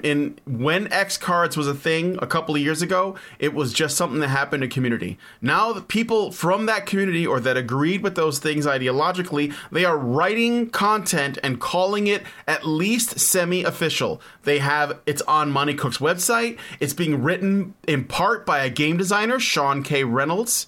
Okay? It's given legitimacy as an idea. The more you do it, the more people start to think there's something to this, right? And you also have to consider that a lot of conventions you go to conventions to try playing games. And there's a lot of trying to create a broader community of gaming so that people might go to a con, and then when they're at a con, they try a game out, or they get involved with a league or something. I know that they do stuff like that.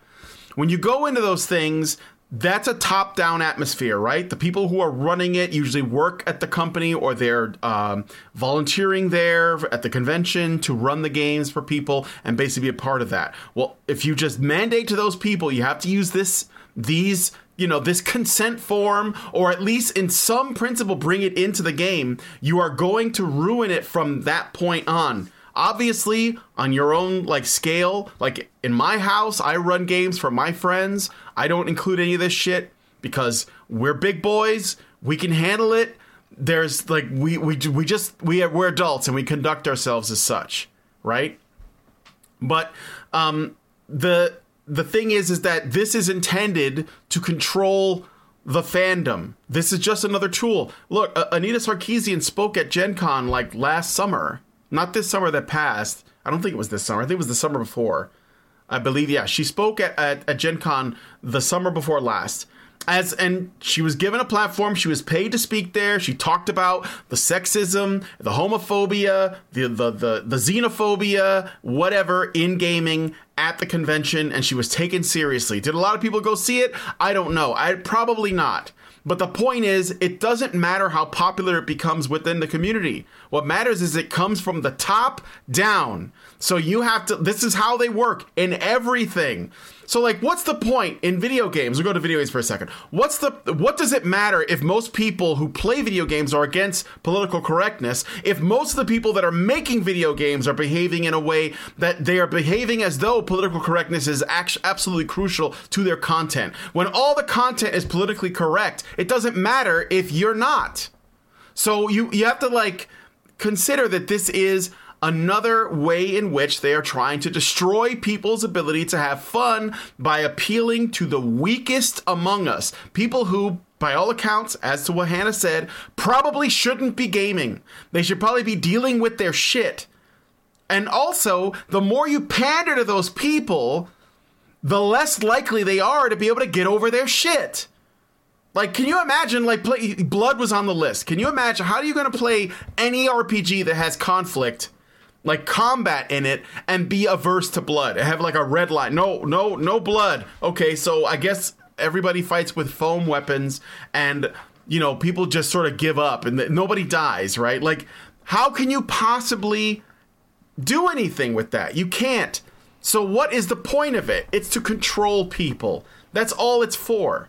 So is there like a Care Bears RPG that those people could play? But they shouldn't be do playing. they still exist? Look, if they can't trust their own, they can't trust their own imagination. That's what's happening. Yeah. They can't trust their own imagination to be able to sit down and allow themselves to escape into a fictional fucking world, right? Of whatever it is, whether you're playing a science fiction, fantasy, horror, whatever. If like, who the hell goes to a sit down and play some Call of Cthulhu and says, okay, I'm here to play this Call of Cthulhu game, but here's what I don't want. I don't want any horror. I don't want bugs. I don't want scary things. And I don't want any blood. And I don't want any psychological stuff. But I want to play this game. How? You can't. For the love of God, no gaslighting. Get out. Yeah, please. Definitely please not in Call of Cthulhu. No, why would you do that? Please no gaslighting in my H.P. Lovecraft game. That's impossible. Oh, God. You cannot satisfy that. So, no. Just no to those people. No. Play Parcheesi. Play Sorry. Play, Ms. Monopoly. Whatever. Play something else, though. Just go do something else. When I was in college, I gamed with a guy who was schizophrenic, who handled the game better than these people. Now, granted, he didn't handle life when his parents took him off of his medication because they were opposed to medication. They had a religious thing. But he stopped gaming when that happened because he started having problems outside of gaming with reality. Not related to gaming, with other things, but it scared him and he didn't want to put himself in that situation. He handled his shit better than these people did. Than these people that write shit like this. Okay?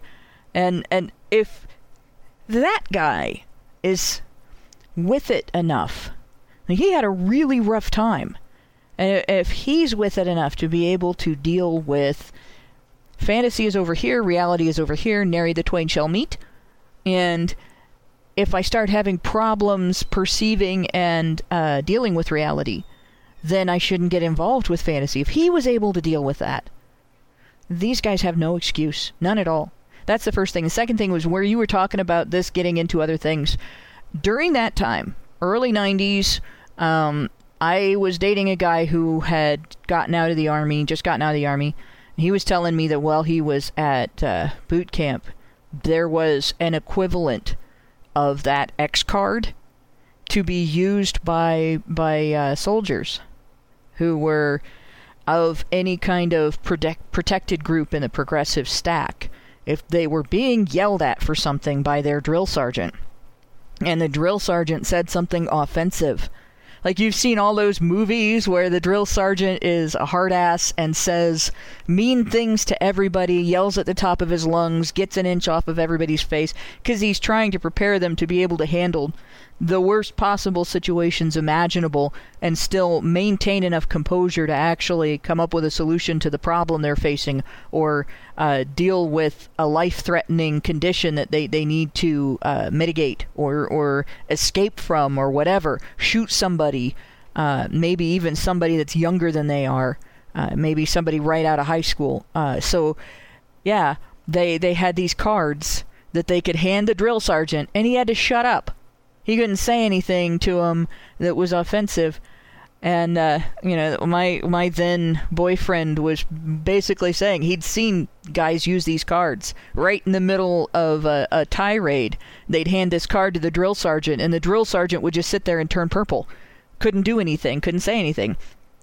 What do you think is the result of that when they actually get into combat and they run up against situations that are emotionally overwhelming for them, and they haven't faced being emotionally overwhelmed and dealing with it back in the States where nobody is shooting at them? But that was the thing. I don't know if it still is. I don't know if anybody in the military that's listening can tell us if that's still going on, or if that basically ended because of the problems it may have created. But that was a thing. That actually was a thing. So the idea of X cards, not being expanded to the rest of the world already happened. It already happened. It's too late to that'll never happen, because it already happened.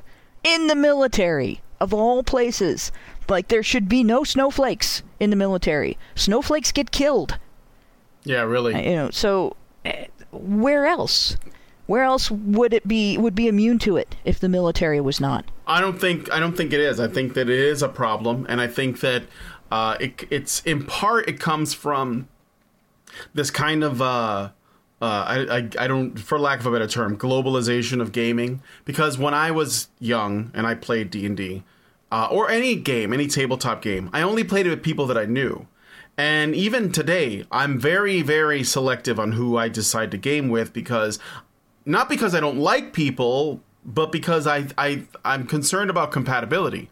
So I have to know, would these people play well together? Would they play well in the kind of game I have in mind? Would we be able to make would this make for a fun campaign if I ran it? And so I had to be very selective, even with people that I know already.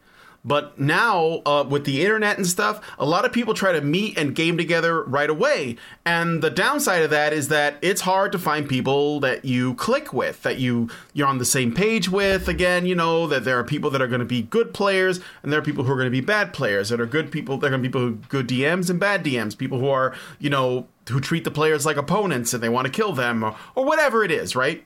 You know what I'm talking about. People that you want to game with and people that you don't. And because we do things this way now, you have to find a better way to sort of filter out the bad, and so you only talk to the ones that you want to game with. And I suppose that this is maybe a tool that people could use to mitigate that, but I think it's going about it the wrong way, because what it's doing is, instead of people being essentially, instead of creating an environment where people are free to discriminate against players and, referees / game masters that are not a good fit for them, it forces them, it's basically telling them that they should instead adapt themselves around the weakest people that happen to be sitting at the table at the time. And, that's exactly it. Yeah. Brian. I went into this, I looked at the material that was present here, and I thought, well, on the face of it, this doesn't seem like such a bad thing. This could possibly be a good idea, I guess, from what very little I know about this. But the more you dig into this, seriously, if this sounds like a remotely good idea to anybody out there, read the PDF, and if you have an ounce of common sense within you, it will seem like the worst idea, just the terrible worst thing you could do as a tabletop gamer would be to incorporate this into your sessions. The only thing you could find it useful for is to find out who you don't want to game with. So basically, you if you're doing it online, right, and you send it you send the paper out to all the people that are interested in being in your game, whatever it is, and you say, check off the stuff that you're not okay with, and everybody who checks off anything that says no, then you just I'm sorry, you're not going to be a good fit. Because you gotta, to me, you gotta be okay with everything or nothing. I mean, if something's just not to your taste, I guess that can be discussed. But in general, Well, that's the thing. Usually these things are discussed. You have what's called a session 0, where you begin anything and you sit there and be like, okay, what do you guys want out of this thing? What are you guys expecting? Here's what I'm proposing as the game master, if you're the game master. And you go from there. You don't need a chart to fill this out. You don't need a 12-page PDF to tell you how to go about this. This is what we've been doing literally since the inception of tabletop gaming itself. That's exactly right. That's what I'm saying. I've been doing it with my own friends. When I say this is what I want to run and this is how I want to do it, and I know who is generally going to be into that and who's not. And that's the end of it. I don't need a fucking guide to tell me that. That's another thing that this is so, paternalistic.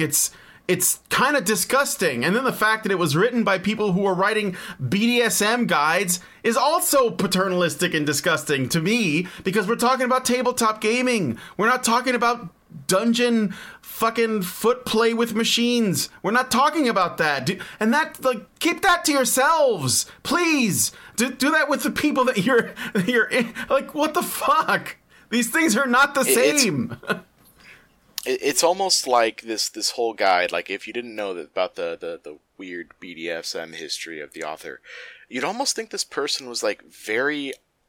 And I'm not using this in the meme sense at all. very autistic. Yeah. Like, this is... Which has nothing to do... coming from the point where it's like someone who can't read anyone else's emotions, someone who can't read others' body language, the tone of somebody's voice, and they need quite literally everything spelled out for them. Yeah. Again, not trying to be derisive or derogatory here, but that was where I was almost coming from. Like, is this just someone's way of trying to cope with that? Yeah, and if somebody spurred out that much about, like, consent in a game, I don't want to play with them anyway. Even if they were okay with everything, I don't want that.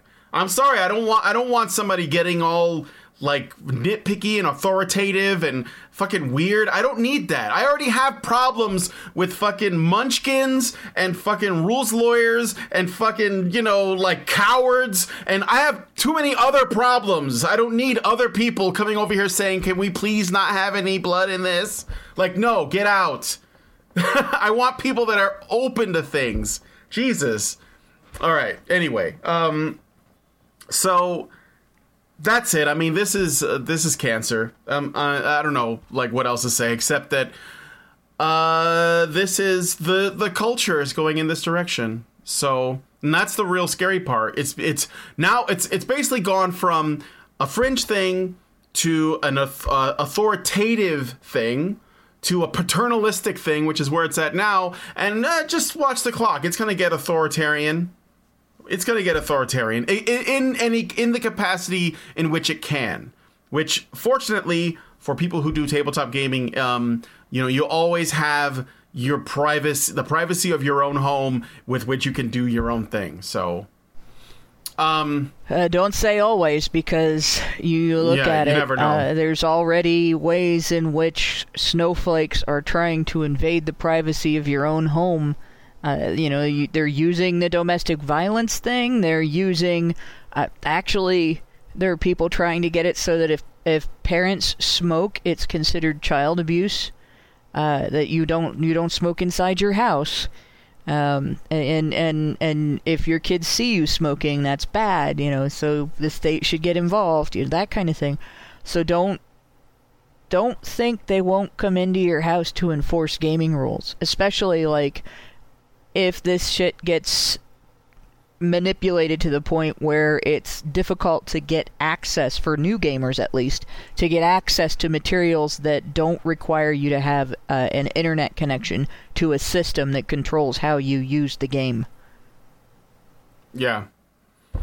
People were asking what I meant by munchkin. I actually use the word min-maxer. That's the one I'm used to, but I don't know if people know that one. Munchkins, min-maxers, power gamers, whatever you want to call it. People who basically, like... I was thinking of the card game, which is kind of like that. Yeah, well, that's why they called it. That's why they called it that.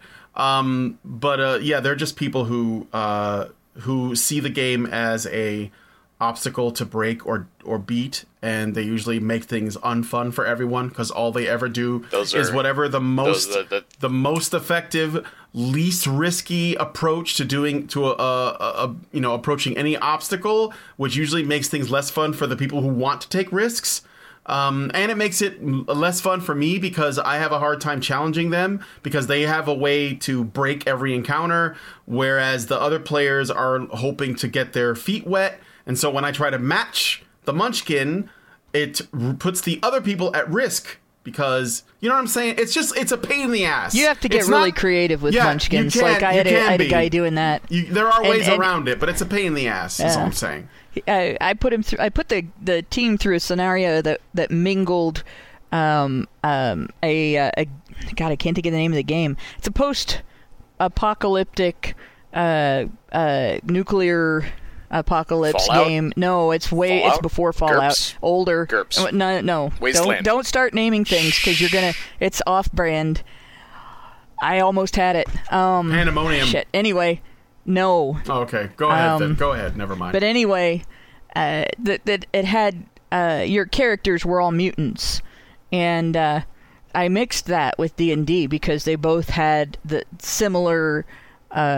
Like your dice rolls were going to be the same and everything. Your stats were the same. The monsters had the same kind of stats and everything. And this guy was basically just being a dick. And he was min-maxing, but he was also doing dumb things in game. So, for instance, every time he killed something, he ate parts of it. So I put him up against a radioactive frog, and I made him roll on the mutation chart, and made him use the body part chart to determine what body parts were effective, so that he would eventually in game end up with one Gamma World. There you go, Wikipedia snippet, got it. There's not really a prize, but you're awesome. But in any case, he was eventually going to have one giant leg and one really small leg, and he also rolled. This was not my fault.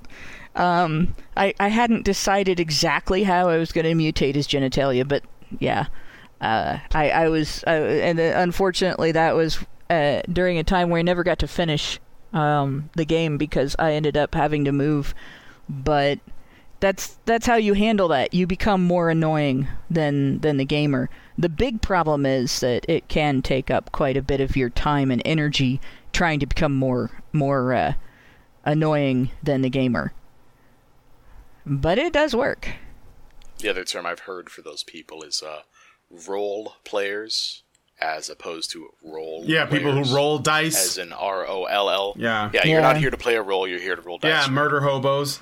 But anyway, we're going for 2 hours. We should wrap it up. I think Dr. Randomcam's been. Are you there? He's probably asleep.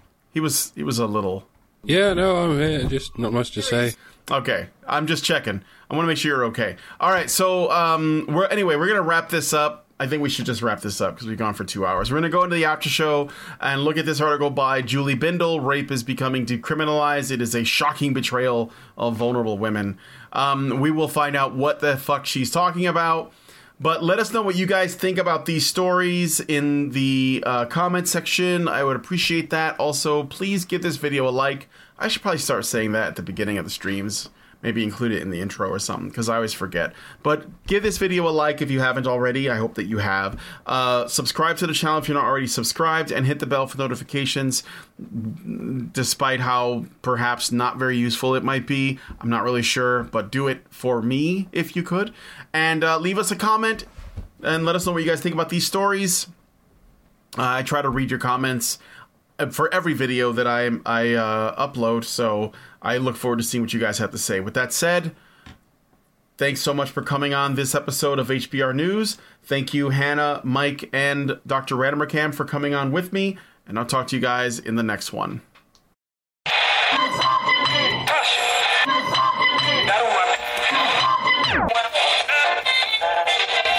With Lucky Land Slots, you can get lucky just about anywhere. Dearly beloved, we are gathered here today to... Has anyone seen the bride and groom? Sorry, we're here. We were getting lucky in the limo and we lost track of time. No, Lucky Land Casino, with cash prizes that add up quicker than a guest registry. In that case, I pronounce you lucky. Play for free at LuckyLandSlots.com. Daily bonuses are waiting. No purchase necessary. Void where prohibited by law. 18+. Terms and conditions apply. See website for details.